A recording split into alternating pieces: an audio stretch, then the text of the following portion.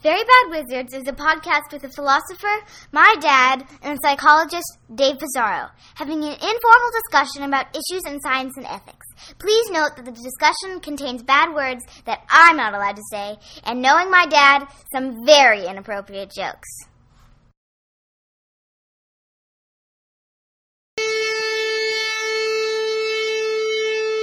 The Great Boss has spoken!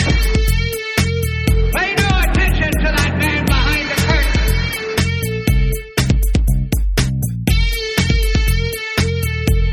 Who are you? Who are you? A very bad man. I'm a very good man. Good man. Welcome to Very Bad Wizards. I'm Tamler Summers from the University of Houston. Dave, when are you the real you?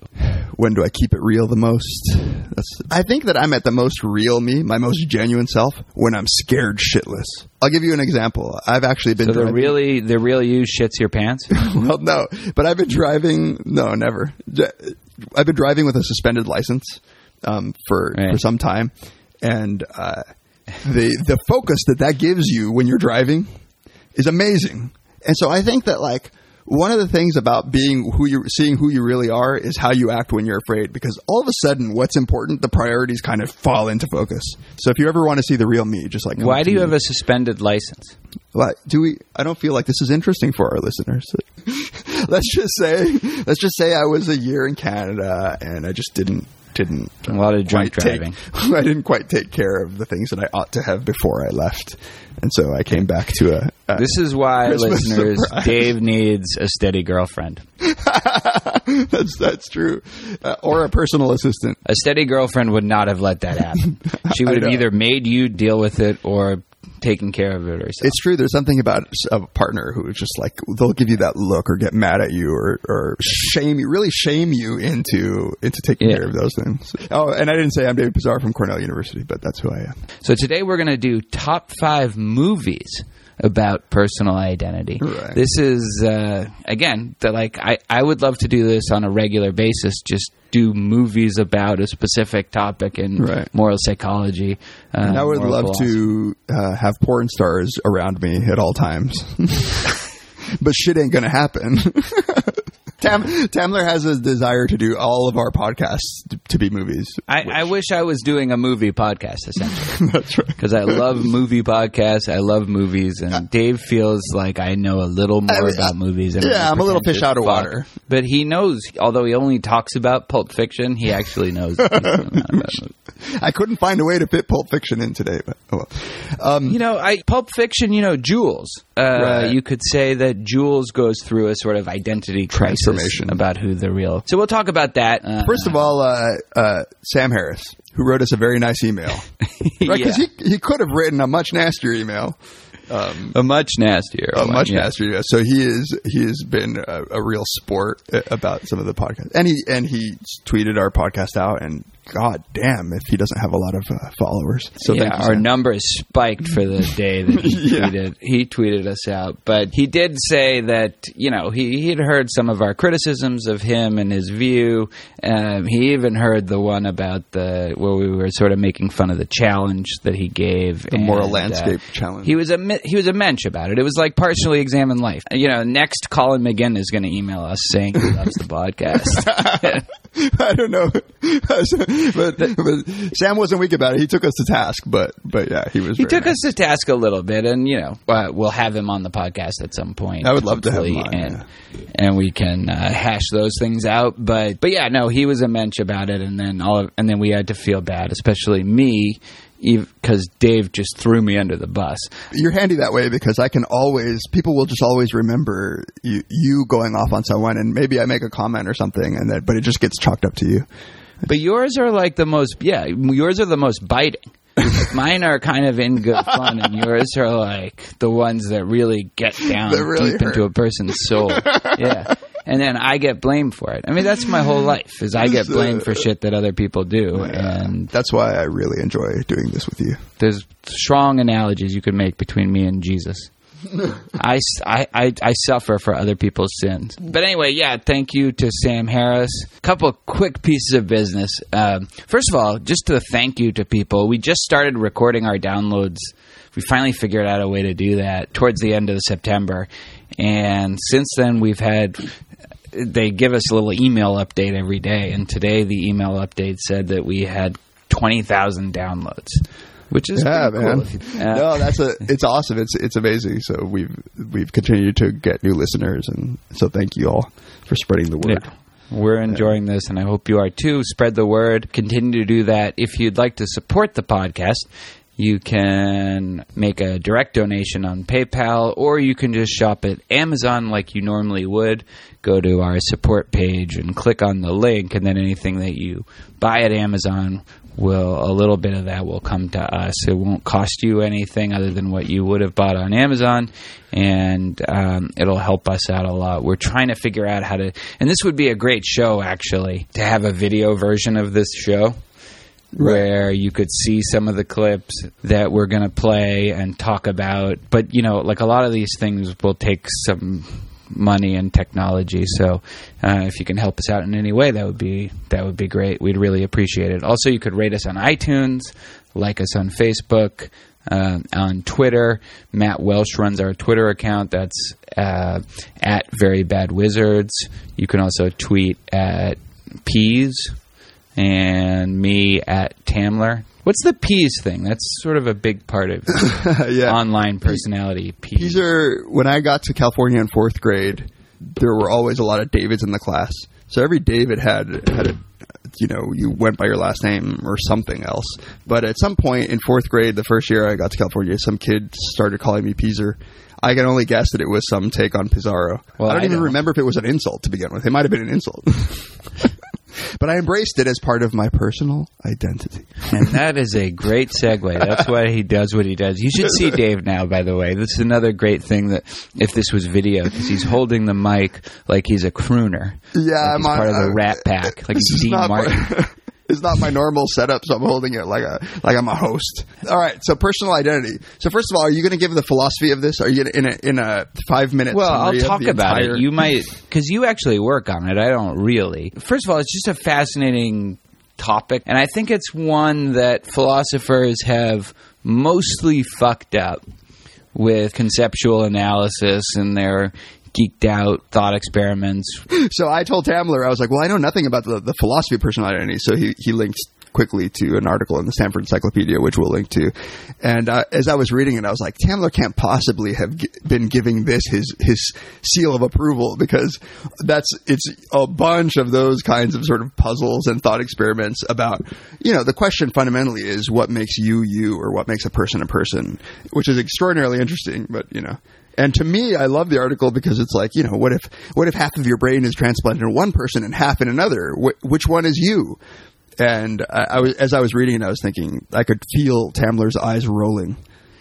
Well, it's not like, I think this is a classic example of a really interesting question that you can't come up with a theory. So, the point of these thought experiments often is to come up with a theory of personal identity where you come up with necessary and sufficient conditions. Right. Like, so is it person something A is involving person A, memory? Right. Is it physical continuity, like just a physical body continuity? And then, you come up with a thought experiment that will be a counterexample for that. There's the psychological approach where a persistence in memory and psychology, and It doesn't matter what body you have, it just matters. And then there was the Nina Shaw Nichols work that we talked about then, where it was more your moral character. So it's not your memories, it's not your physical continuity, it's, are you the same person morally?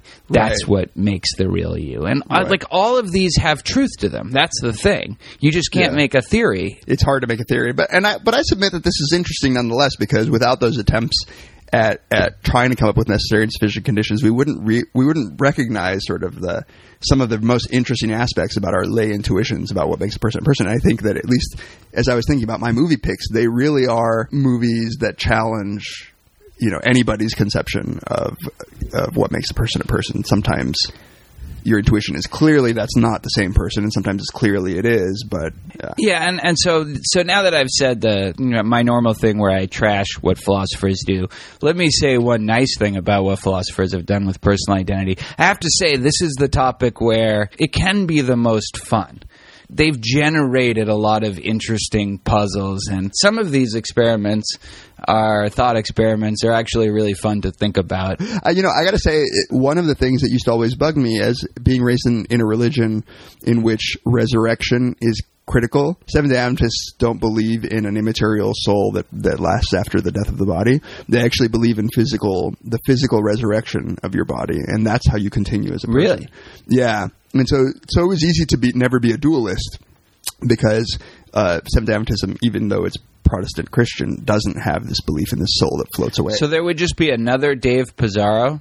Well, like physically you looking at you, like it would be God at the time of judgment reconstituting your body such that you persist, so that you would be like, oh, now I'm awake. And it always kind of bugged me about, well, like, really, can you just put yourself back together and that's you? Like, what if some atoms are out of place, or like, will you have to use the same atoms? Like, but do you remember anything about your past self? Yeah. Presumably, you wake up as if you were sleeping. I see. Yeah. But let me ask you about the Buddhists and just this whole reincarnation thing, which I don't get, where you don't have your same body and you don't have your memories, but it's still you. It's not like I hate it or I like it. I don't totally understand it. I don't get it. I've always thought you might as well just die. I mean, this is the equivalent of just death. Right, when you like sort of become one with the rest of the universe and your memories aren't there, like my intuition is always like, well, that's just a fancy way of saying that you died. Okay, but that's a separate issue from what I'm talking about. There's a lot of stages, there's a huge succession of lives before you get to the point where, nirvana is even a possibility for you. And what I don't get is who the you is when you're born. When you're reincarnated. What's I agree. The persistence there? I agree. I mean, this would be an argument in favor of the psychological view, right? Because if I can't remember any of my past lives, what sense does it make to say that the person who lived in the past survived? Then it seems. Well, and if you're not the same body, like you can imagine, right? But you have total amnesia. But in every other way, you're just the same person. You do the same things. But in this one, you're not the same body. You're not the same. You have no memory. Right. Of who you were. You can be born in a completely different culture, a completely different environment. You can even be a different species. Like, I just don't get the you. So a lot of our question is, what is the you in all this? The persisting identity. And again, I don't think this is something you can come up with a theory of necessary and sufficient conditions for, but I do think it's an interesting question. Yeah, and I at least have strong intuitions about when I'm no longer me. When you're not shitting your pants, essentially. When I'm not shitting my pants. There's a clarity to being scared shitless. No, there is. Yeah. I could play a Woody Allen clip right now that backs that up. So I should say, I'm full of dread about this topic because Really? I want very much for me to be me. For I feel like first grade David is me. Just with some more facts in my head. But it feels me. I hate the thought that actually there is nothing in common with me and first grade David. That it would. So you don't like the Derek Parfit thing where. You might as well be giving all your money to charity and not saving money for yourself. I hate that thought. And I'll talk a little bit about it. So Dan, my friend Dan Bartels and collaborator Dan Bartels has a nice paper about this sort of making people think that they persist over time gets them to be more sort of financially responsible and saving for future selves. But if you challenge that, then people are like, well, fuck it, I'll spend all my money now. It's simplified. But usually not on charity. Right? But not on charity. Usually just on their Usually on strippers and blow is what I think. Isn't that the default? It's a evolutionary universal. Strippers and blow. I think so. Well, that's what allowed our ancestors to leave the most offspring. But which is weird because apparently there was some sort of gene to ward off coke dick. That's true. There's an optimal level of cocaine. All right, so I'll start with my number 5. My number 5 is Blade Runner. I knew this would be. You knew. I'm glad it is. Yeah, I know. In some sense, I have probably the most obvious picks of all. So Blade Runner, Ridley Scott, right? Yes. Movie with Harrison Ford in the early 80s, dystopian future. And in this dystopian future, there are robots that approach humanness so closely that you can't really tell them apart. In fact, you need some weird version of a psychological test to tell a replicant from a human. You're reading a magazine. You come across a full-page nude photo of a girl. Is this testing whether I'm a replicant or a lesbian, Mr. Deckard? Just answer the questions, please.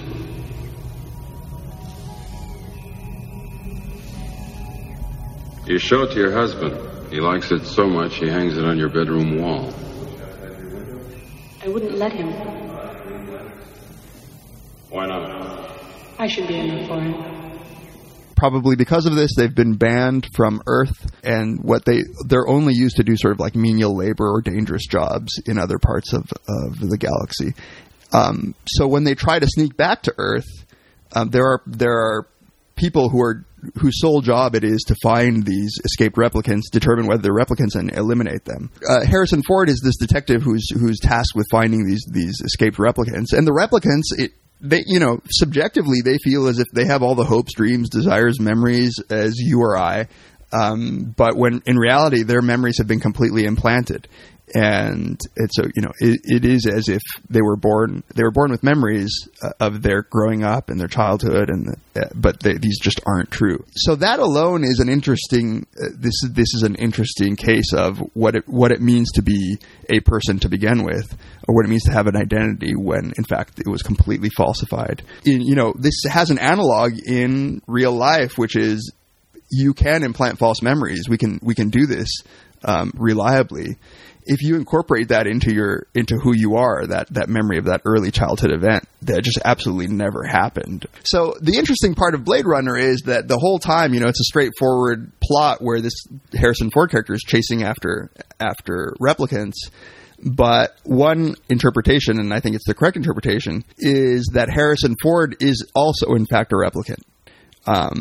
And there's this sort of ending scene that hints that this whole time Harrison Ford has been a replicant, and it makes sense of some of the movie when you view it this way. Apparently, there's controversy about this, about whether or not the intention of the director was to make Harrison Ford a replicant. Or whether the story itself, whether Harrison Ford was in fact, this is kind of a funny argument, right? whether this fictional character was in fact a replicant. But I think though the director and the writer didn't think he was. Yeah. Right. That's the metaphysical question, right? Yeah. Well, that's both metaphysical and like lit crit. It is lit crit. Like, do the intentions of the director matter? The movie is it's a really good movie. One of the interesting things about it, and it's especially interesting under that interpretation where Harrison Ford is also a replicant, are these people genuine people? Because right. What's her name? The actress in it. She ended up going crazy. What? Sean Young. Sean Young, yeah. She's somebody that if she had grown up in the age of internet, holy shit, there would have been like... Right, because even now there are... But she like finds out that she's a replicant, and then that disturbs her. And that's, I think, a common theme is them finding out that they're not what they thought they were. Anytime there's these clones, androids, or these robots or whatever, there's a movie out now, Spike Jonze movie, Her. Have you heard about this? Yeah. Where I take it that's a huge theme. Yeah, it's gotten absolutely rave reviews, and I take it that's a big theme of that is she's this operating system, right? She's the good version of Google Glass that doesn't make you like a hipster fucking asshole that everybody wants to kill. And for once, I agree with you about technology. And then she sort of finds out that she's, she starts to feel, she starts to get the emotions. Right, and the thing is, I think that the brilliance of the movie in some part is that Harrison Ford is so obviously a human throughout. That it's one thing that it's kind of intriguing that something that's clearly a robot, android, replicant, whatever would be cast into doubt when they find out that they're a replicant, but it casts us into doubt when we find out, or when we sort of infer that Harrison Ford the whole time has been, because you really treat him as a real human, and you're like, what? Wait, he could be one too? Then could I be? That brings right. Could I be? My number 5 is also a fairly standard pick. I think Fight Club, and I tried to divide mine into themes. And I think this is the theme of Fight Club, which is a great movie from 1999, directed by David Fincher. Incredibly talented director. Seven and Fight Club are two just amazing movies. This is the one that even like my students have seen. Is about how you could say it. Even I have seen it. Like I said, I think I have a higher opinion of your movie knowledge than you do. It's about how society and social norms sort of stifle and repress who you really are. In this case, who men really are. You know, these fight clubs that are popping out are when the real us come out. That's what we want. That's what we need. You know, we need this. Yeah. Evolutionary psychologists, I think, are probably all over this movie. Right. The sort of mismatch between the environment that we're evolved to adapt to and really the brilliant scene was when you see his apartment with all of the IKEA catalog sort of prices and tags, and it's like a little coffee table in the shape of a yin-yang. I had to have it. The Klipsk personal office unit, the Hovatrek home Exerbike, or the Yohaneshov sofa with the string green stripe pattern. Even the ring set defines me as a person. I had it all, even the glass dishes with tiny bubbles and imperfections, proof that they were crafted by the honest, simple, hard-working indigenous peoples of wherever. I was holding. Oh, I mean, in fact, whenever I see that, I just feel like that's what my apartment is. like that's how far removed we are from what hunter-gatherer people we were. Yeah. And Tyler Durden in the movie it's supposed to be just a physical representation of what we really are if we just let ourselves. But it was interesting. It touched a nerve in people. When I was in Morris, there were real fight clubs that popped out. I remember talking to a student. He's like, "Yeah, I do a fight club. Look at this," and he was like showing me a scar that he had on his. He's like, "That's from a fight club." Like, it touched a nerve in people, and I think a lot of us do feel like there's something that we're society alienated from, technology and everything is repressing. And I have to say, the first time I saw it, I don't know if this makes me dense as a moviegoer, but I actually did not see it coming. I hadn't read the book, obviously, until they. It's not obvious at all. It's not the first thing you think that he's actually Brad Pitt. That Edward Norton is Brad Pitt. There's so many scenes where it's just the two of them, and it just seems like, well, what's he doing? Like on the airplane in the beginning. Yeah. Well, what's he doing if he's not talking to a guy? Right, I know exactly. Why does he think he's talking to a guy? It's the middle of the day. They're on the flight. I know, yeah. And this is a major theme in a lot of movies, and it can be a female character too, where, like the Jane Austen movies are about society stifling like who women really are. Right. Or like Remains of the Day, where it's like who's servants, just the norms of society, the norms of social life, just keep us down, and we have to conform to those rather than be who we really are. Yeah, the most hit you over the head example from that period is Jekyll and Hyde. I mean, there's also, and I don't know if it's a very strong Western notion that you are who you are, independent of your social roles, your relationships with other people.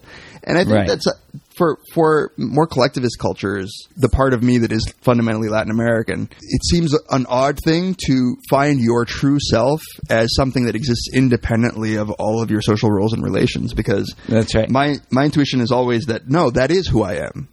I am a father, a son, a brother, a professor. That is society has allowed me to find myself. You got to go to India. Yourself. Yeah, that's how you're constructed. That's how you're constituted. Yeah, it's so not that even when you just said that last part, I think that's the American part of you that's saying society has allowed me to find myself. No, society has just been the means in which you've built yourself. As I'm sure you remember from my book, page 423 was my favorite. Yeah, right. Like I would write a book that long. My book barely made it. That was into in the metric. 200. I was using the metric system. You know, and it'd be interesting. I didn't think of that, but it'd be interesting to see if there are examples of this kind of literature in other cultures, or is this a purely sort of Western kind of idea? Right. That the real you is being stifled by society. You know, yeah, it would be interesting. It's hard because the Western culture has permeated a lot of, so a lot of the movies that I think of as foreign movies are about like, some kid in the Middle East or in India or something having to like fight against what is expected of him or her.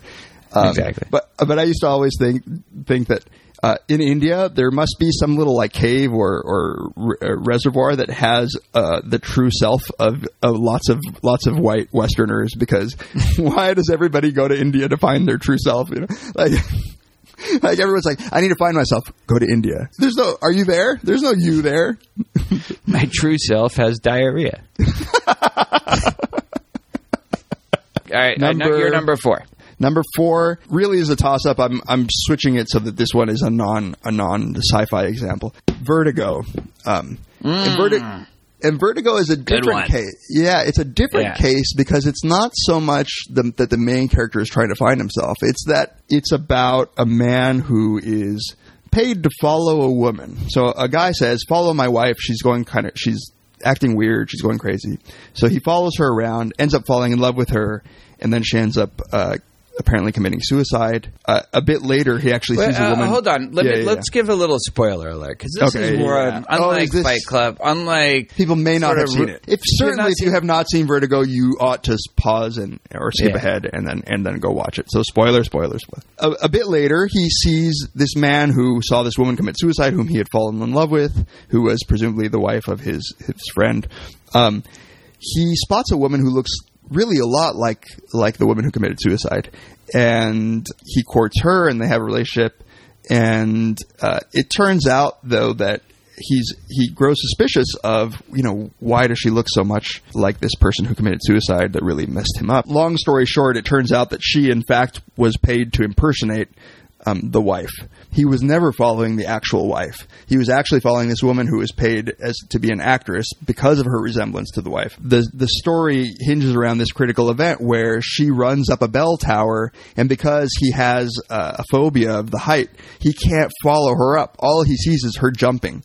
Turns out that it wasn't her jumping. It was the guy who had killed his wife and set this whole thing up, had just tossed the dead body of his murdered wife. And so there, he got away scot-free with murder. This is where it happened. And the two of you hid back there and waited for it to clear, and then you sneaked down and drove into town. Is that it? And then, you were his girl, huh? Oh, what happened to you?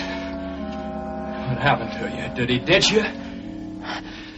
Oh, Judy, with all of his wife's money and all that freedom and that power, and he ditched you. What a shame. And he knew it was safe. He knew you couldn't talk. Did he give you anything? Yes, money. When I saw you again, I couldn't run away. I loved you so. I walked into danger and let you change me because I loved you and I wanted you. Scotty. Oh, Scotty, please. You love me now. Keep me safe. Too late. It's too late. There's no bringing her back. And this was a candidate for my list, too. When he figures out that she is that character, he tries to, or at least looks like her, tries to dress her up like that, and tries to turn her into that character. Right. Yeah, that's a distressing scene. He makes her look exactly like... So it's about identity in the sense that who does he fall in love with? This woman now has portrayed another person and taken on the characteristics of this other person. She was acting when he fell in love with her. Do those feelings naturally transfer to this new person who was, who did he really fall in love with? And I think this, it hits a little bit of a nerve for anybody who has seen someone change. And you wonder, is this the same person that I used to be in love with, or is this somebody? Can you make them the same person? Can you make them what you want them to be? There's a movie that I didn't put on because you'd make fun of me, call me Jesse Prince, but Solaris. It's a compliment. Solaris. Yeah. Oh, I mean, I never Steven watched Soderbergh made a remake of it, but it's Andrei Tarkovsky is the original is one. the guy who made the original movie. And it's, which one is that? Was the new one good? I didn't see the Soderbergh one, which is weird because I like Soderbergh, but I don't know. I saw the old one and I thought this is great, and I don't think it needs a remake. And so, but I've heard it's good, and I like Soderbergh, and I know he wouldn't fuck it up. As we walked along the flat block marina, I was calm on the outside, but thinking all the time. So now it was to be Georgie the General, saying what we should do and what not to do, and Dim as his mindless, grinning bulldog. But suddenly I vidded that thinking was for the gloopy ones, and that the omni ones used like inspiration and what bogs ends. For now it was lovely music that came to my aid. There was a window open with the stereo on, and I vidded right at once what to do. So my number 4, this is the last one that is a kind of obvious one. A Clockwork Orange. Mm-hmm. And this is 1971, Stanley Kubrick, based on an Anthony Burgess novel. Malcolm McDowell plays Alex, gang leader of these people they call the Droogs. They do just horrible things. They beat up homeless people. In the famous scene that made this movie banned in England, he banned it. They rape this woman while singing in the Rain. And there were a lot of copycat versions of that. They invade this person's house, tie up the husband. It's really just awful. But I mean, it's also important for the movie because he finally gets caught and he volunteers for this technique called the Ludovico technique. I don't know how you pronounce it. This is why I never made it through the book because I just couldn't get past all of the made up words. It's like a conditioning program that will condition him out of being violent, put his eyes open and make him watch violent scenes of every kind, and then give him drugs that will make him feel sick so that he will feel sick anytime he has a contemplation of violence. Oh, what a great... By the way, he was actually... I was reading... I'm a huge Kubrick fan, too. I was reading that they actually did pry his eyelids open. There's no trickery to this.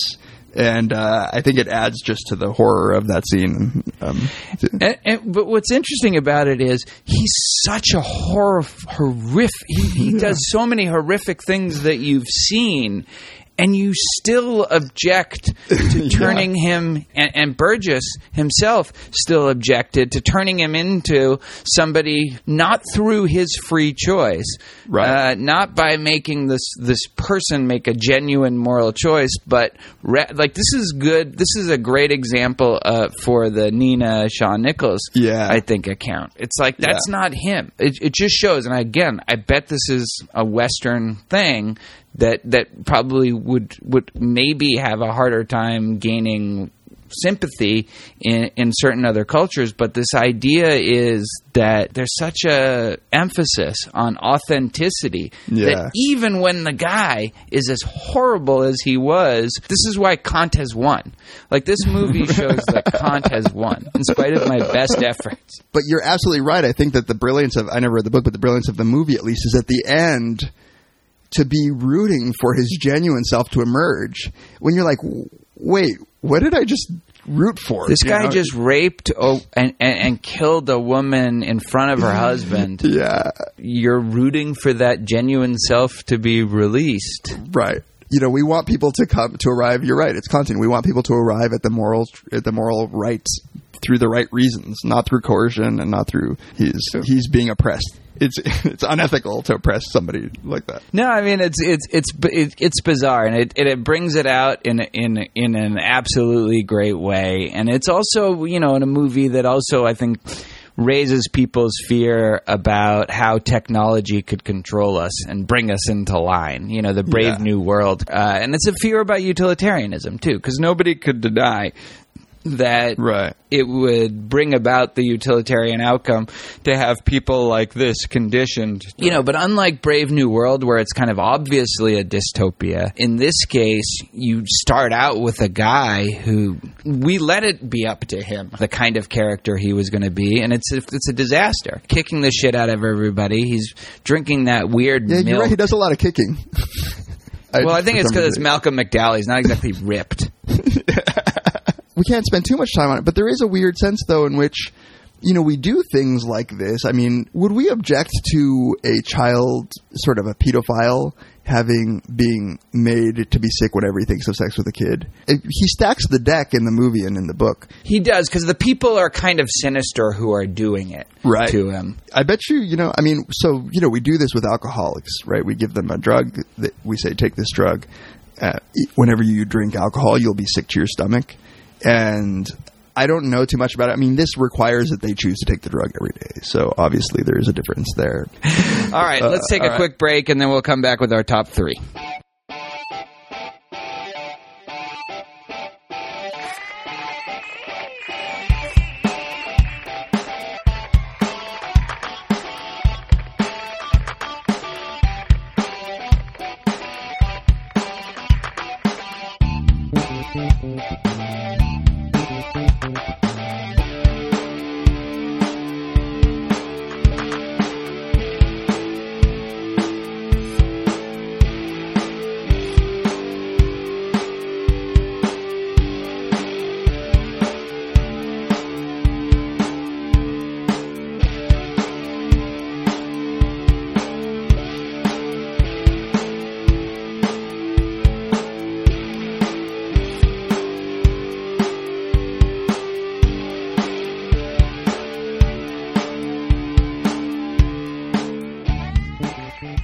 Welcome back to Very Bad Wizards. We are listing our top 5 movies that have as their general theme personal identity. You're number 3. Just to make clear, these aren't in order of quality of film, because in some ways it's in that case Vertigo would probably be number 1 on my list. And in fact, this movie, although I mildly enjoyed it, isn't even, in my mind, that good a movie. It was just sort of interesting. It just illustrates one particular sense of personal identity that I think is intriguing. And that movie's Looper. Oh, yeah. Good one. Yeah, it's a time travel movie. I think it's actually well done, unless you stop and think too much about what time travel ought to entail. But that's probably true of any time travel. I think it is true of any time travel, and I think it does it as well as most. Rian Johnson is the director. I think he's actually done some great movies. Well, he did Brick. He did Brick, which is a modern noir. Where set in a high school. Set in a high school, and they talk all fast, like noir style. You're fine with movies. I have high standards. I don't approach. But so in this movie, the plot details are essentially that people in the future, when the mob wants somebody killed, they send the victim, the person who is to be killed, to the past, because in the past it's much easier to hide a body. Right. And so that's the gist of it. And so you don't even have to hide it, really. You don't. Exactly. I think this movie does a nice job of illustrating one feature of personal identity, because Joseph Gordon-Levitt's character, who is tasked with offing people, through some accident, you're not supposed to see the people who you kill. They just get flashed into your timeline, and you off them real quick. They usually have a mask on their head. But he ends up having to kill himself in the future, his future self. And it turns out that he actually got a glimpse. It's Bruce Willis plays the role of Joseph Gordon-Levitt in the future. For that reason alone, that it illustrates nicely this tension between not who you really are now or how you became who you are, but you, and the tension between you and your future self. Right. And this is a point that economists and philosophers have made for a while, that is, it's unclear whether you at time 2, like you at some point in the future, like Tamler 20 years from now, not only is it unclear whether you share the essential characteristics that make you who you are, so just as a metaphysical fact, but it is also the case that it's hard to justify why you ought to be concerned with that person's interests 20 years in the future. Right. So in that sense, it seems almost irrational to save your money and not spend it, because it's a form, as some philosophers have put it, it's a form of altruism. You're caring for somebody who is so divorced from who you are now that it is almost as if you are donating money to another person when you're putting it into a stranger. Yeah, or somebody that you sort of distant, like a relative or something. Right, exactly. And so I think that the tension arises when they have these conversations, where I think for both of them is, I mean, obviously for Bruce Willis' character, he cares very much what happens to him now. But there's no obvious connection. He wants to just go on living and like try to redeem his past life. Exactly. Whereas the modern Joseph Gordon-Levitt is like, wait. And what I love about it is there's no clear chemistry between the two characters. It's hard staring into your eyes. It's too strange. Your face looks backwards. Yeah. So do you know what's going to happen? You done all this already? As me? I don't want to talk about time travel. Because if we start talking about it, then we're going to be here all day talking about it, making diagrams with straws. We both know how this has to go down. I can't let you walk away from this diner alive. This is my life now. I earned it. You had yours already. So why don't you do what old men do and die? Why don't you just take your little gun out between your legs and do it? Boy. You would think that if you see yourself in the past, you would be like, oh, crazy. Remember when this happened, or what happens then? You know, there is a weirdness. There's a tension between the two, even though they're young Joseph Gordon-Levitt is actually made to look quite a lot like what a young Bruce Willis would look like. It's like talking to a stranger, and there is a distance between the two that I think would really happen if you met yourself in 20 years, if you survive. Or if you met your 20 years ago self. 20 years ago, yeah. No, that's a very cool thing to think about, is how that would go and how that would be and what. Right. No, that's a great choice, and that's just like, that wasn't on my radar for some reason, even though I really like that movie a lot. Yeah, it's a good movie. It does show, first of all, what do you owe your future self is one question, and what responsibility do you bear for your past self, for what your past self has done. Right. That's a really intriguing question. If you one of the things that's mentioned in the philosophy literature that I'm now an expert on after having read the Stanford Encyclopedia is, right. There's some people argue that you are sort of momentary chunks. There is no real continuity. It's like yourself in this sort of momentary atom of time is you, and then like in some arbitrary future atom of time, it's completely not you. And so why should you be responsible for person at time one? And that gets just magnified in a lot of different debates, like, for example, the reparations debate. Right. What responsibility do we bear for our ancestors' actions or our children's actions? And I did a paper with Eric Ullman and some other people about this, where there seems to be some sort of essentialist view of sort of generational continuity, where you are in some sense responsible for what your grandparents did, but you're entirely responsible for what you did. Yeah, exactly. Yeah, although it's not clear that it ought to be the case. Sorry I'm late. Okay, my people are out there. They're like fucking Indians. You're not going to see them. You're not going to hear about them except through me or Captain Queenan. You will not ever know the identity of undercover people. Unfortunately, this shithole has more fucking leaks than the Iraqi Navy. Fuck yourself. I'm tired from fucking your wife. How's your mother? Good. She's tired from fucking my father. Good.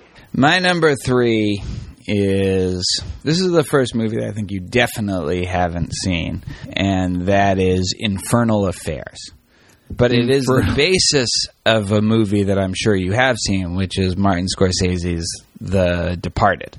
And I have to say, I love Martin Scorsese, but he ripped this movie off for The Departed and never gave it the credit that it deserves. Oh, like I didn't know that. The opening scene of The Departed is just a shot-by-shot remake of the opening scene in Infernal Affairs. So this is a Chinese It's movie. Not credited in the credits? It's credited like at the end, but he never talked about it. He never, and I loved this movie before The Departed came out. It's a Hong Kong movie. Wai Kung Lao and Alan Mack are the directors. Stars Andy Lau and Tony Leung. I actually like The Departed. The first time I saw it, I was a bit pissy about it, and then I saw it again fairly recently, and I was like, all right, you know what? This is actually a pretty good movie, too. Had you seen Infernal Affairs first? well before The Departed even came out. So, so that would be and I loved it. Right. And I loved it. Right. And so when The Departed came out, I was like, this is bullshit. And then when he wasn't giving them credit. Again, I'm trying to break my movies down into theme. And this is the theme about what a strain it is to pretend to be somebody you're not.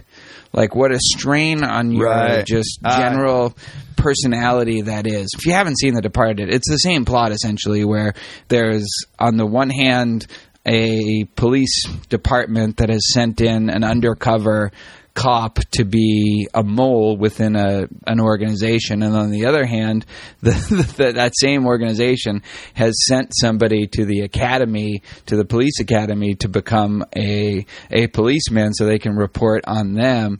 And it's just these two people who are working, within an environment where they have to make people think that they're somebody that they're not, and what a psychological strain that is on them, and the toll that it takes, but also how your environment can eventually sort of turn you into something, even if you're trying to resist it. You know, and I think in both cases you have those elements where they're bringing out a part of, you find yourself becoming what you're pretending to be. And that's a common theme in these sort of undercover movies where the fear is always that you're turning. Right. Because you have to, you have to be so good that it seems like after a while being so good just requires believing in some measure who you are. Right. And just genuinely becoming that. That's how you do it. I like a lot of movies also just about acting, and actors are like that too, where just somebody who's an actor starts to find that they're becoming like the person they're portraying. But this is a really cool movie, and both actors are great. If you've seen The Departed, I strongly recommend seeing Infernal Affairs. It's a really fun movie. This is the first movie that you're going to accuse me of being Jesse Prince. But it's actually just a really fun, awesome, tight movie. It's a lot shorter. And I think the acting, as much as I think, Matt Damon and Leonardo DiCaprio were good, these actors are better. And they get the psychological trauma of what they're doing. That comes out in I think, more resonant way. So I love that movie, Infernal Affairs. Well, and I like the thing that you first brought up, which is about how difficult and taxing it is for you to try to be someone else. And this, I think it illustrates a nice point that is, it's supposed to be really hard for you to not be genuine. Right? If it came too easy, it would be suspicious or else you're just a shell of a person taking on whatever characteristics are around you, and maybe it's related to this genuine belief in this core self. It's supposed to be hard, and I think it's also something that we can relate to. Because we know, every one of us knows the environment where we feel totally ourselves and relaxed. But the thing we can all relate to, I think, is when we're trying, when you go to this party that's at the president's house or something like that, the president of the university's house, or just something you're trying to put on, or any kind of time where you're trying to put on a show and you're trying to be different from who you really are. I think this is a good way of trying to find out who you really are, is how comfortable you feel in various different types of environments. And the times where you feel really uncomfortable and you think, this is really hard. This is really hard for me to do. This is hard for me to talk to these people. It's hard for me to, pretend that that's a great signal that this is not you. This is. I mean, it's funny. Just anybody who has exchanged gifts for the holiday season, unless you're godless and you don't believe that Jesus was born on December 25th, receiving gifts is a perfect example. Like a little mini instance in which you have to sort of put this smile on your face no matter what you get. It's actually taxing to go around and give gifts and it's wonderful. Even if you genuinely believe that it's wonderful, you have to put on this sort of extra layer of, it's actually draining. Yeah, no, it's draining. This is a great example of something philosophy doesn't bring out, but fiction and literature brings out the psychological toll of portraying something that isn't really you. But I'm sure a social site, you guys could do a good experiment where you put a cock ring on somebody and measure. Actually, I'm including that measure in all of my future studies, even if they're like about financial savings or something. You just wear this cock ring. But I thought this was a thing about doing math problems. Yeah, no, it is. But just the experiment requires it. That was a little Milgram reference. Yeah. That was totally a lab coat. You must put on the cock ring. The experiment requires that you put on a cock ring. It especially confuses women when I do that. But where? Oh, God, it's evolving. All right, number 2. Your number 2. My number 2. I love this movie, and I think it says something about personal identity that's not the straightforward puzzle cases of philosophy, but it says something that's interesting that I'm not sure how to describe it, but it's Groundhog's Day. This was an honorable mention for me. Yeah. So, I mean, first of all, I'm never tired of this movie. Bill Murray is a fucking genius. Maybe not in everything, but in more things than most people. And one of the things I love, so the premise, if you haven't seen Groundhog's Day, which it's Groundhog Day, it's Groundhog. It's not Day, plural. Sorry. Yeah, it's not possessive. So essentially, the Bill Murray character he's a local newscaster who is tasked with the boring job of going to the place where the groundhog comes out and decides whether or not to look at his shadow, and so it's one of these stupid local color news stories. And he is, through something we never really find out why, which I think is the reason the movie is so brilliant. We have absolutely no knowledge as to why this happened, whether it was some sort of sci-fi or magic or anything, but it doesn't matter because he's just forced to relive the same day over and over again. And the Bill Murray character is an asshole at first. He's just a dick. And he goes through every single day, waking up, no matter what happened the day before, he's reliving the same Groundhog Day. And there is this transformation that takes place, but only in stages. So at first he does whatever the hell he wants. So he's like a mild psychopath doing whatever the hell he wants. There's a love interest. What's her name? Andy McDowell. Andy McDowell. Yeah. So then he tries to use all of these extra days to find the best way to seduce her. Of course, it's about 1,000,000 miles from where I started out in college. You weren't in broadcasting or journalism? Believe it or not, I studied 19th century French poetry. What a waste of time. Of course, it's 1,000,000 miles from where I started out in college. Oh, yeah? You weren't in broadcasting or journalism, anything like that? Believe it or not, I studied 19th century French poetry.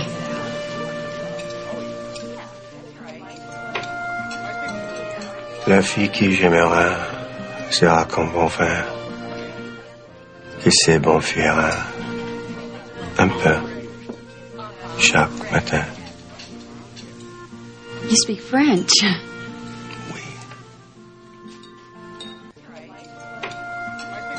Of course, at the very end, he really makes a moral transformation.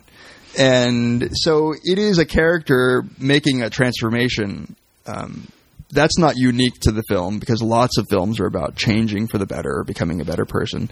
But the method by which he has to do it, that is every single day choosing what to do. So he goes through a long spell where he's saving people from dying every day. And in a way in which it's kind of funny because he knows that it's going to reset the next day. But it isn't until he makes a genuine transformation that he finally wakes up and it's the next day. And he has to get the day right. Exactly. That's the sort of the premise of the movie is that this is a selfish guy and he has to get the day right before he can get to the next day. Right. And the thing is he has to do this with a fair amount of ignorance as to what the right day is. And it's not I think it's not until he stops thinking of it as a strategic thing that it just sort of happens. I mean, it's Sisyphean, right? He doesn't know he's living the same day over and over again. But at the end he just becomes this genuinely sort of, I mean, not to get too deep, but it's a microcosm of what life is. It's like at the end of the day, it might be meaningless and you don't know why you're here or why everything is happening, but you sort of find the way to be the best person you can be. And And it's a really cool idea because I think we get sort of just swept up in our day-to-day events, which can sometimes prevent us from doing that. But imagine if you had this one day to live over and over and over and over again where you have no real commitments. All you have is to work on your character for that day and try to get it better. And it's like, that's what you need. I've always thought with that movie, the idea is we all need a Groundhog Day where we're just going to wake up. We have as much time as we need, as many days as we need to change our personality. Wasn't this a Nietzschean idea, sort of his version of the categorical imperative? Like, imagine that you had to relive the same day over and over again. How would you? It's not the same day, it's the same life. The same life, right. So you want to live your life so that the idea is that it's infinite, like the atoms are infinite, everything is infinite, so that eventually the world will constitute itself so that it's the eternal recurrence idea. So that you become that same person living the exact same life. And you want to live it so that you're like, yeah, bring it on. I like that life. That's who I want to be. There's a Twilight Zone episode where that's somebody's sort of punishment. It's like some World War II, scene where basically he has to relive the horrors of his last day, and that's sort of the one with the Nazi, the old Nazi officer. I don't remember. Maybe I have a feeling you were like, maybe he was on a ship. Why? Because he was doing good for the world. I encoded it more as a bad guy. Yeah. All right.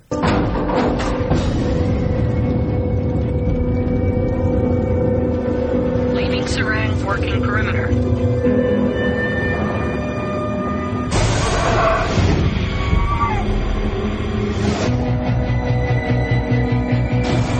I'm outside.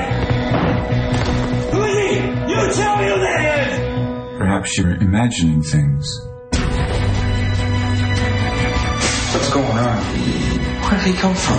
Why does he look like me? You've been up here too long, man. My number 2, a great movie that I think very few of our listeners have seen, and I doubt that you have seen it either, so I don't want to spoil too much of it. But it's called Moon. Oh. And the director is Duncan Jones. David Bowie's son. David Bowie's son. Yeah, He also did a movie that was more Hollywood with, what's his name? Jake Gyllenhaal. And Source Code, which is a cool movie. Also, like you could argue, personal identity, but about physical continuity. He was actually Maggie Gyllenhaal the whole time. Exactly. What happened to her? I liked her. As I call her, Droopy. She's like cool. I like the whole Gyllenhaal family. I'm down with them.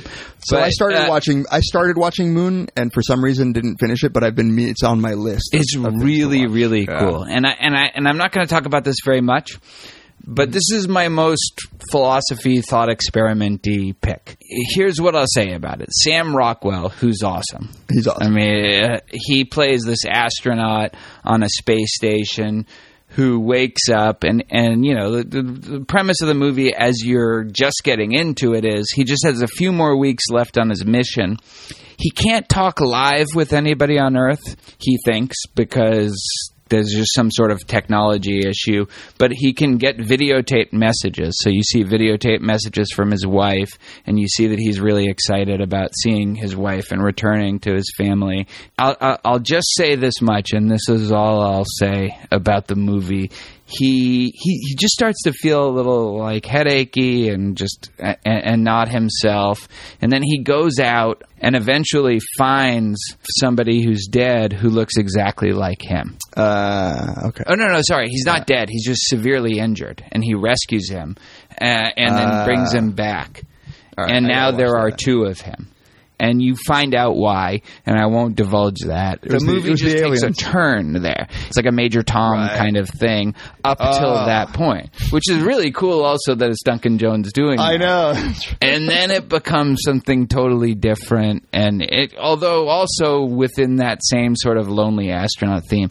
By the way, I just saw Gravity. It is amazing.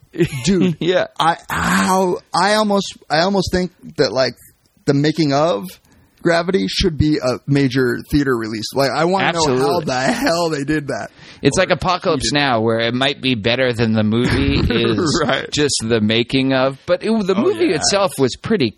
And I saw it. I want to see it. Like, I saw it on a rinky-dink piece Dude, I saw it on my shit. laptop. I saw it on my laptop. Oh, so you didn't even see it in 3D? No. Oh, you got to see this shit in 3D. I want to see it in IMAX. Just find the nearest theater near you right now. I don't know if it's still playing. Is it still But I know, playing? like, you're going to have to, like, trek out, and it's probably be a shitty theater. But the 3D, like, and I'm not a 3D fan, but this is a movie that you want to see in 3D. That's what I heard. Damn it. But anyway, like, so it starts out like that, but then in the end it really becomes, we should have done this earlier on, but the Locke-Reed debate about whether memory and psychological continuity, does it need to be the same body for it to be you? Does there have to be any continuity between the same body? Because we're not the same bodies atom by atom that we were 20 years ago. But there is something about the continuity of our bodies that's sort of like the ship of Theseus that, like, it's never completely replaced at one time. Yeah. Nice. We probably should talk about you like that. We probably should talk about actual philosophy or something. But we probably should assume. Yeah. Actually, talking about that debate, I mean, one movie that not on my list that I considered was Memento. But that movie's not so much about personal identity. It just is this interesting cases of anterograde amnesia that people who have perfectly fine short-term memory, but their long-term memory is completely damaged, such that they are meeting somebody for the first time every time they meet them, for instance. Memento was an obvious pick that I'm shocked is not on your list. Well, it's because I didn't think that Memento as a theme had personal identity as the theme. You don't? It could because it's like he's reinventing himself. He is. I just think that it's any case of anterograde amnesia raises these issues, and Memento might be one of these cases. But it's a theme, and I think this is definitely a Memento theme. It's also Inception. This is clearly Christopher Nolan kind of thing. Even the Batman movies, pretty much. I was going to say Batman would have been. Yeah, the Prestige is brilliant about this, but Prestige you can't. It's a big spoiler if we talk about why. Yeah, it's a big spoiler how Prestige is in any way about personal identity, so we'll just not talk about that. But this is a theme of a movie that didn't totally make my list, but it should have. Like, this is like Solaris, which is what happens if what you think is real turns out to be an illusion, but it's better than your actual life.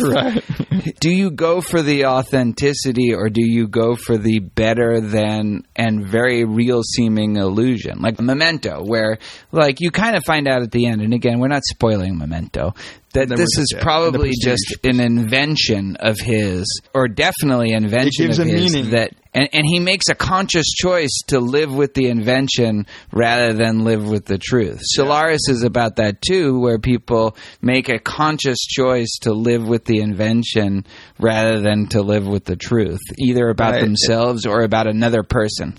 That's all right. Your number one. My number one, which is I don't know if this will be. Well, I'll just fucking say it. Back to the Future.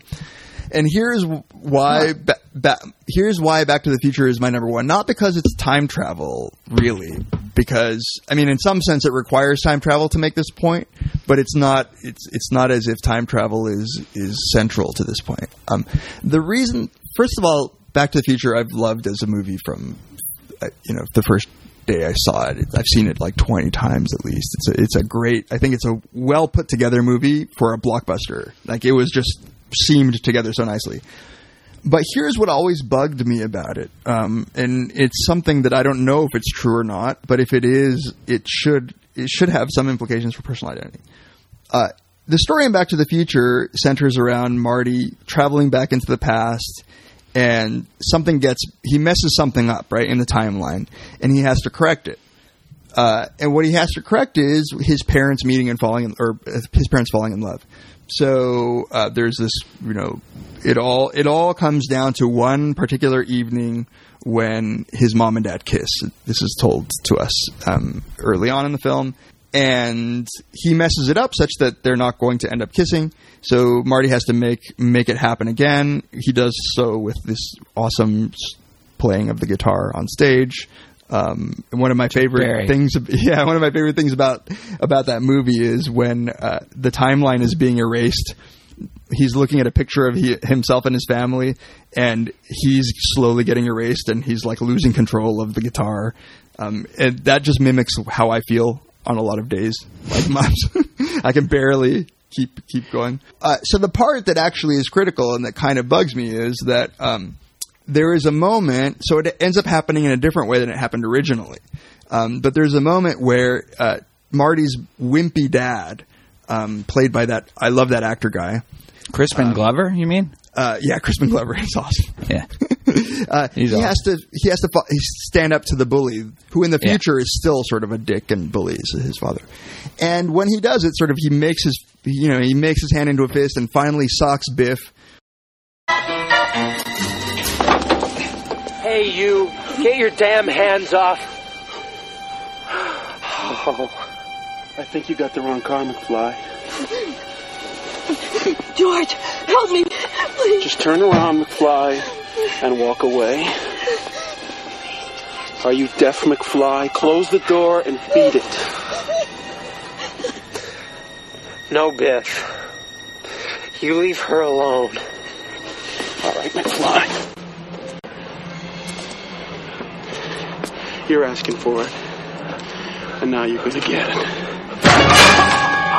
Stop it! You're gonna break his arm! Biff! Leave him alone! Let him go! Let him go!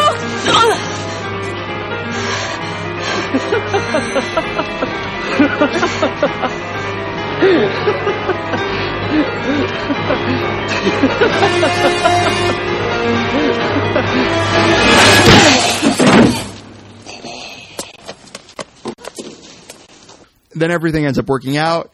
Then Marty goes back to the future, and the future has changed drastically so that now his father is super successful and confident, and Biff, the bully, is like this nothing. He's a nothing. He's like waxing the car and like he's working, kissing ass, right?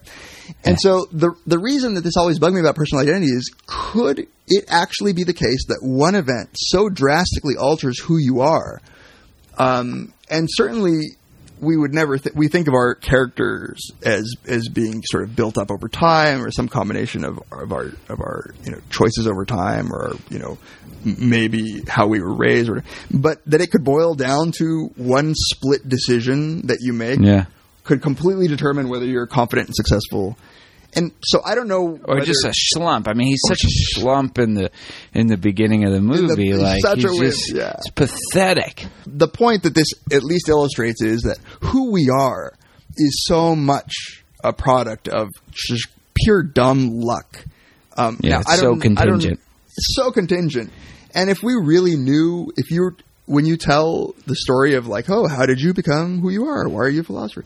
We tell the story with like a series of choices. Well, when I was 12, he gave me this book that really got me interested in it.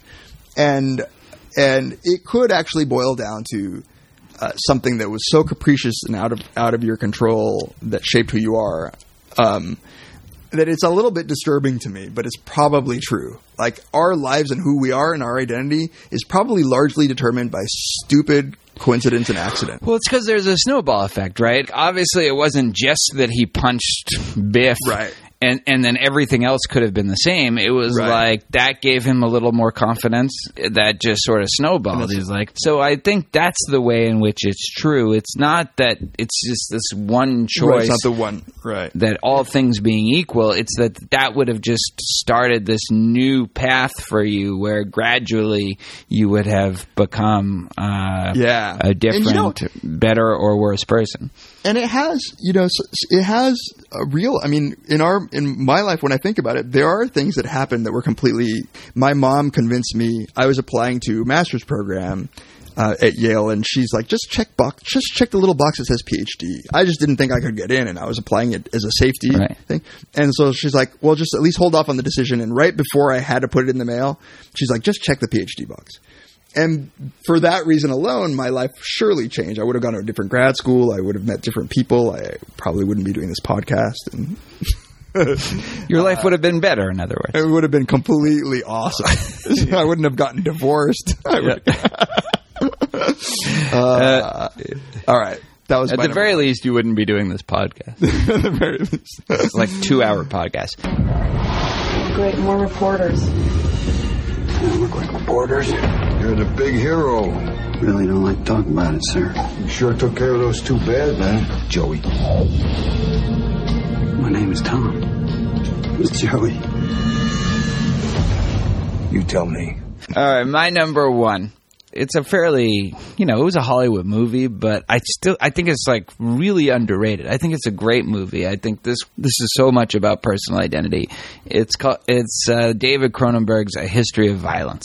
Oh, have you seen this?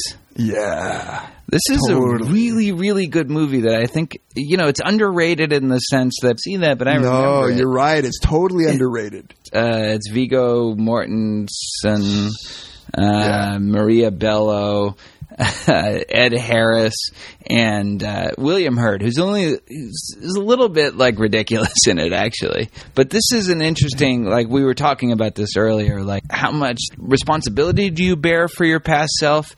And like, to what extent are you your past self if you've really changed? Right. So we should issue a spoiler because I think there is a tension in the film when you don't know exactly. Yeah, that's true. And I think that tension works. Yeah, that's true. Yeah. But just so we can talk about it, it's a movie where Viggo Mortensen plays this ex-gangster, just vicious, violent, psychopath gangster from Philadelphia. And just starts over, and you don't get a total sense of how he did. Like he went to a desert, meditated. So it's not like Clockwork Orange, where he made the choice to change, and now is just this guy working in a diner that he owns, and just a nice guy. Yeah, so you meet him as a family man in a small town. Working in a diner and so with a kid who's a little bit of a wimp at first, although is getting pushed around by these bullies, and that's a really interesting dynamic too. And then his past. It's one of these movies where your past comes back to haunt you, but it's a really interesting because the wife, the son, nobody knows anything about this guy. They just think that this is really him. He's just this guy, and he doesn't exude anything of this old character. Like he's just. You could imagine being the spouse and being like, they clearly are wrong. Like, clearly they don't know who my husband is. Like, it's so obvious that he's like a peace-loving sort of nice guy. But it's like what you say where the real you comes out in cases where you're scared. The real him comes out in cases where him and his family are threatened, and he uses it to protect his family. But it scares the shit, obviously, as it should, out of his son and his wife. It's never resolved. Like, the last shot of the movie is just him having a family dinner with his wife and his son, and you don't exactly know. You know that the son has come to terms with it a little bit because he's serving him, but they're not speaking really. And to what extent have they accepted it, and to what extent is not resolved? And it's really gripping. It's really fun to watch too, and No, it's great, but you're right. It does. Like, to me, the most powerful parts are, awesome fight scenes, but also just that sense that the wife is like, even though he protects, she's all of a sudden like, wait, I don't know this person now. Even though nothing has really changed. I mean, he always was that person with that history. She's looking at him as if he were sort of a new person, a different person, a stranger at her table. All of this comes out in these two sex scenes in the movie.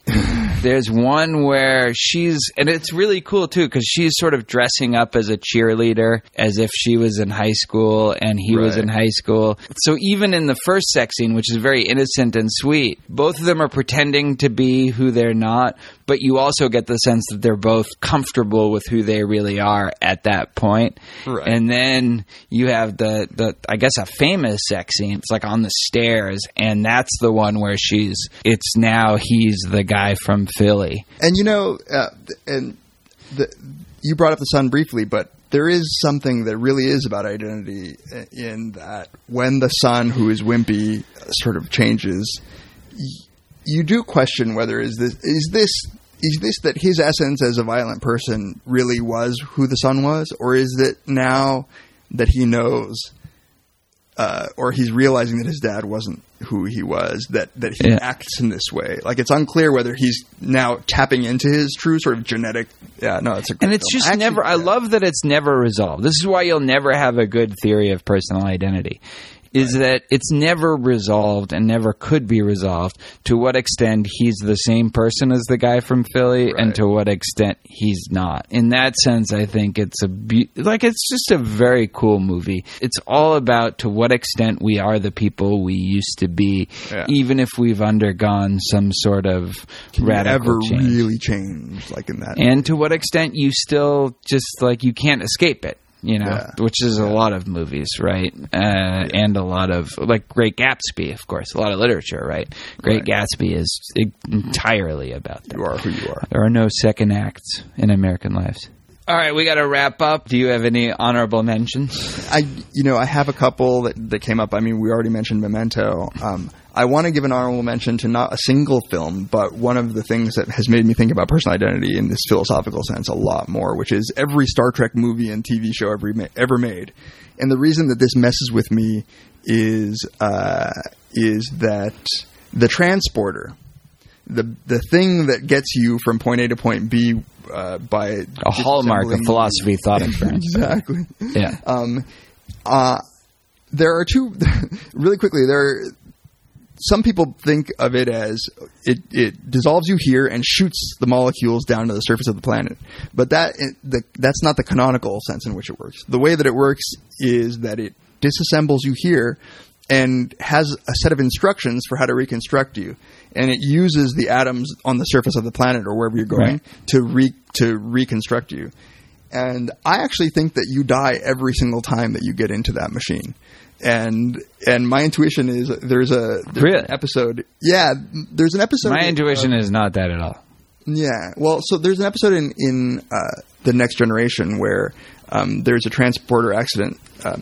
Basically, they come across a man who on a planet who turns out to be one of the characters, identical to one of the characters on the ship. And it turns out that there's an accident such that it reconstituted him both on the ship and on the surface of the planet, and they got the wrong, they got one of them, but they didn't get the other one. The other one swears up and down that he really is the real one, and it might actually be that there is more evidence that the one on the surface of the planet, who's been marooned for like 5 years, is the real one. But I think that every single time you get on, because it just dissolves you and there's no continuity, it recreates you. If it recreates two of you, which one is the real you? They can't both be the real you. You should have made that choice where you went into philosophy. I should. You missed your call. I call it the two Riker problem. I'm going to write a paper. You shouldn't be spending all your time putting cock rings on people. You should be doing like conceptual analysis, philosophy, and coming up with thought experiments. Right. Yeah, I guess it's the same. All right. Well, I don't have as much to say about my honorable mentions, but and I've mentioned a bunch of them. Solaris, I've mentioned the Tarkovsky version. Being John Malkovich, I can't believe that neither of us brought that one up. Memento, we talked about. My Fair Lady. It's interesting to contrast sort of the My Fair Lady with A Clockwork Orange in the sense that both of them are you take somebody out of a new environment and almost, I mean, she makes the bare choice in My Fair Lady, Audrey Hepburn. This is based on Pygmalion, George Bernard Shaw. She makes it's great music. Have you seen My Fair Lady? No, I never saw it. Oh my God, you got to see that. I avoid musicals usually. But it's where the gay side of me comes out. And it's like, but we don't have an objection to it. She becomes sort of a different person by how she speaks. Everyone see My Fair Lady, and it doesn't mean you're gay if you like it. Although it's fine if you are. All of me, I love All of Me. The Fly, Zelig, Woody Allen Zelig, which you might like. One Flew Over the Cuckoo's Nest. I've mentioned Spirited Away, the Miyazaki animated movie, is an unbelievably good movie, and I think it's about her discovering. I think a lot of good personal identity movies are about people kind of gaining self-confidence in who they are. There's a certain level of confidence you need to be who you really are in a lot of different environments, and that's what that movie is about. And in some sense, every coming of age... I wish I'd put this on my list. What? Good coming-of-age movies are really about a personal identity, and sort of, they often involve some sort of some experience that ends up shaping Stand By Me. We just saw Stand By Me recently. So I think it really is. Yeah, it's like a lot of these teenage movies are about who you really are, and the good part about being a teenager is that's the time where you're most trying to pretend. And a lot of the ones that are a little cheesy but also great are the ones where people gain the self-confidence that they can just, they don't have to pretend anymore. So Spirited Away, The Prestige we mentioned, Shutter Island is another example of one of those sort of I'll live the illusion rather than live the... Yeah. Honestly, the reason I didn't like it is probably the case with when it's too close to home. That, like, the psychology about schizophrenia was just kind of off. That it was just like... It made me not able to suspend my disbelief. Because the guys didn't have cock rings. Exactly. I assume that everybody in every movie is wearing one underneath. Unforgiven, because we did it. Groundhog Day, which was on your list. And one that we haven't talked about, but I really liked, is Side Effects, that I just saw. And I almost put on my list just because I just saw it and really liked it. And I never saw earlier it. this year. Steven Soderbergh. I'm not going to spoil it because I think a lot of people haven't seen this. I recommend Side Effects. Yeah, I avoided the spoilers because I keep saying that I'm going to see it.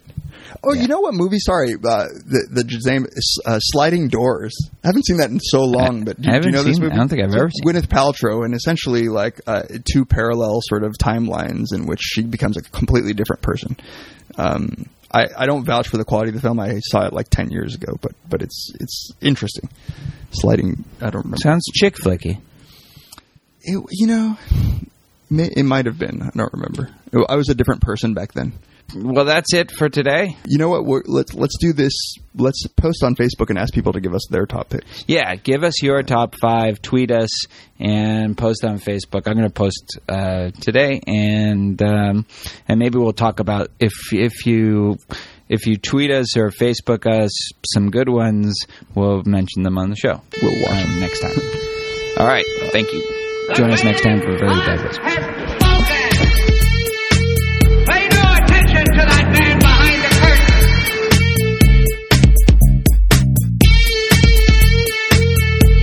Who are you? Who are you? A very bad man. I'm a very good man. Good man. They think deep thoughts, and with no more brains than you have.